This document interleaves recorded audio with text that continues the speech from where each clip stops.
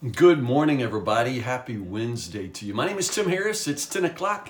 That means it's time for 10 with Tim. Each day, Monday through Friday, we take about 10 minutes going verse by verse through the Word of God. And yesterday, we started the book of Isaiah. So I hope you're with me. Stay with me. You guys chose Isaiah. It's a long book, but we're going to make good progress through it. I'm actually really excited. Isaiah starts intense and continues to just deliver just the most epic, startling, shocking, shattering, beautiful images and words from the Lord, and I just love it. You're going to love it too. Chapter 2 is a really good example of how beautiful and shattering the Word of God can be all at the same time, and again, I just love it. Now, sometimes you'll be tempted to think that Isaiah is dark. You know, there's so much judgment, especially in the opening part of the book. These first 39 chapters are called the book of judgment, and it's just judgment, judgment, judgment, judgment. And you may think it's hard to take, but then there are passages like the beginning of chapter 2 that will just, break your heart with how beautiful it is. So no matter what, God's wrath is never the final word. God's punishment will never be the end. There's always something on the other side. And God's word always bends toward hope. And chapter 2, starting in verse 1, just kicks that off, and it's just beautiful. I love it. This is a vision that Isaiah, son of Amos, saw.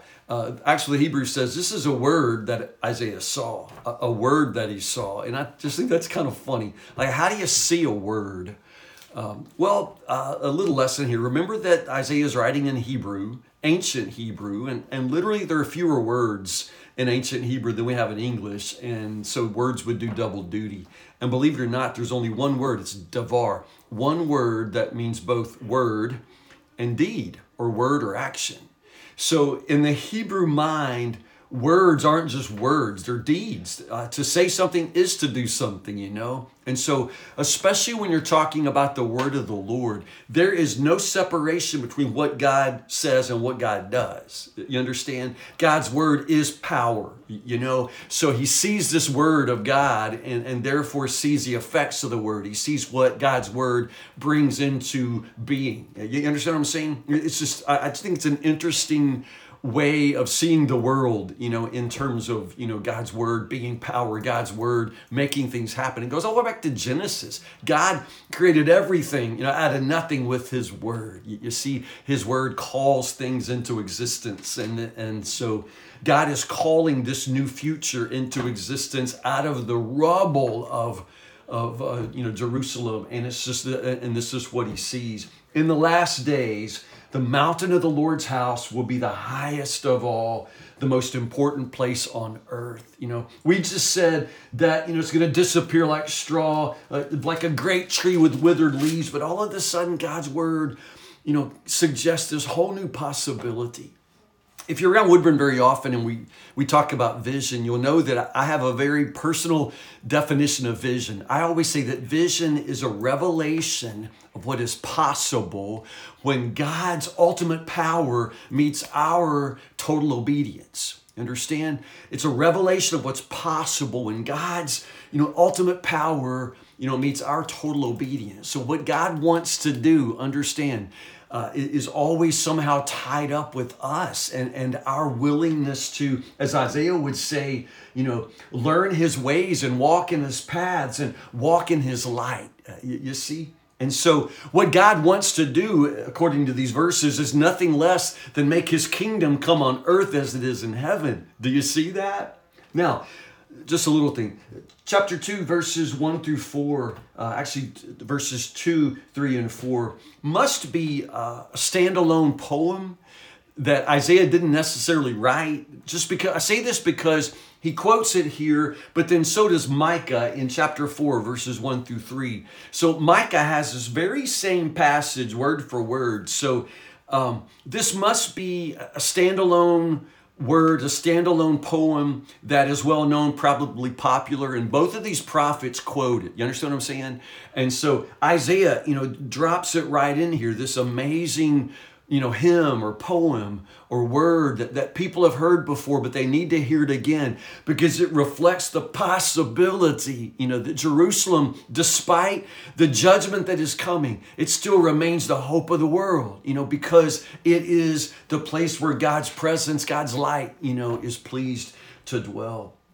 And so it's beautiful. Notice what God wants to do. It's this global vision. I mean, God never wavers from this global purpose. Throughout the Old Testament, sometimes, we want to think of it as very narrowly, aimed toward the Jewish people. And God did choose the Jewish people for a very special purpose in salvation history. But that purpose was never narrowly aimed toward one nation. It was always intended to bless and save all the nations of the world, every tongue, every tribe, every nation. And notice how in this great vision in the beginning of chapter 2, all of the nations of the world, they come to the city of God. They come to the people of God. They come to Jerusalem, to the mountain of the Lord, and they say, let's go to the house of Jacob's God.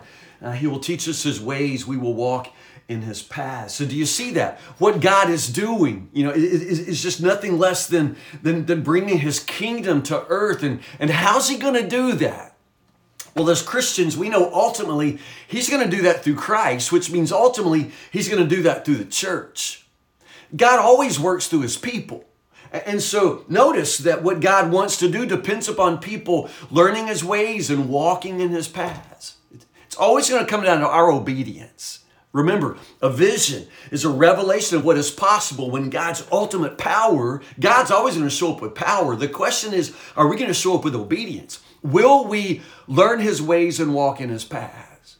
You see, God wants to do this, and God wants to do this through us, through the church. God wants to accomplish this global purpose. I mean, what were Jesus' very last words to us, to the church? Jesus' last words on earth were, to the ends of the earth. It's a global purpose, and he's involving us. You see that? But I think it's important to note that God can never do through you what you haven't allowed him to do in you. And so this purpose, notice it's this amazing vision of peace. The Lord will mediate between nations, will settle international disputes. They'll hammer their swords into plowshares, their spears into pruning hooks, and nobody will train for war anymore. It's this amazing vision of peace. Do you understand that if you're going to be a part of that, as I said, God can't do through you what he hasn't done in you. And some of you can't be a presence of peace in the world because you're not at peace. And you're not going to be a presence of peace for the nations because you still can't even get along with your family. You got a brother you haven't even spoken to in 10 years. I mean, you know what I'm saying? So who are you kidding? You can't possibly, be an agent of God's reign in the world until he is reigning in your own heart. Like I said again, he can't do through you what you want to allow him to do in you. So this vision of the world that is at peace and rest, because of the light of the Lord, it starts with you. God is going to accomplish his global purpose starting with you. That makes sense? Verse 5 is the beginning of kind of a new section. Come, descendants of Jacob, let us walk in the light of the Lord. Again, it's a call to obedience. Walk in the light of the Lord. And then once more, the message turns back to darkness and judgment. Because, as verse 6 says, this is a covenantal verdict. Remember, there's a covenant between God and his people, and the people have turned away. And so this is a covenantal verdict. God has had to reject his people because they have broken his covenant. One of the things I notice in verses 6, 7, and into 8 is the repetition of that word full. They filled the land with practices, with sorcery. It's full of silver and gold. Notice the prosperity, the wealth. It's full of silver and gold. Notice it's full of war horses and chariots. We just read where God wants to do is create a world where nobody prepares for war anymore. But now we got the very people of God, amassing weapons of war. Make no mistake, war horses and chariots. That's like saying tanks and missiles.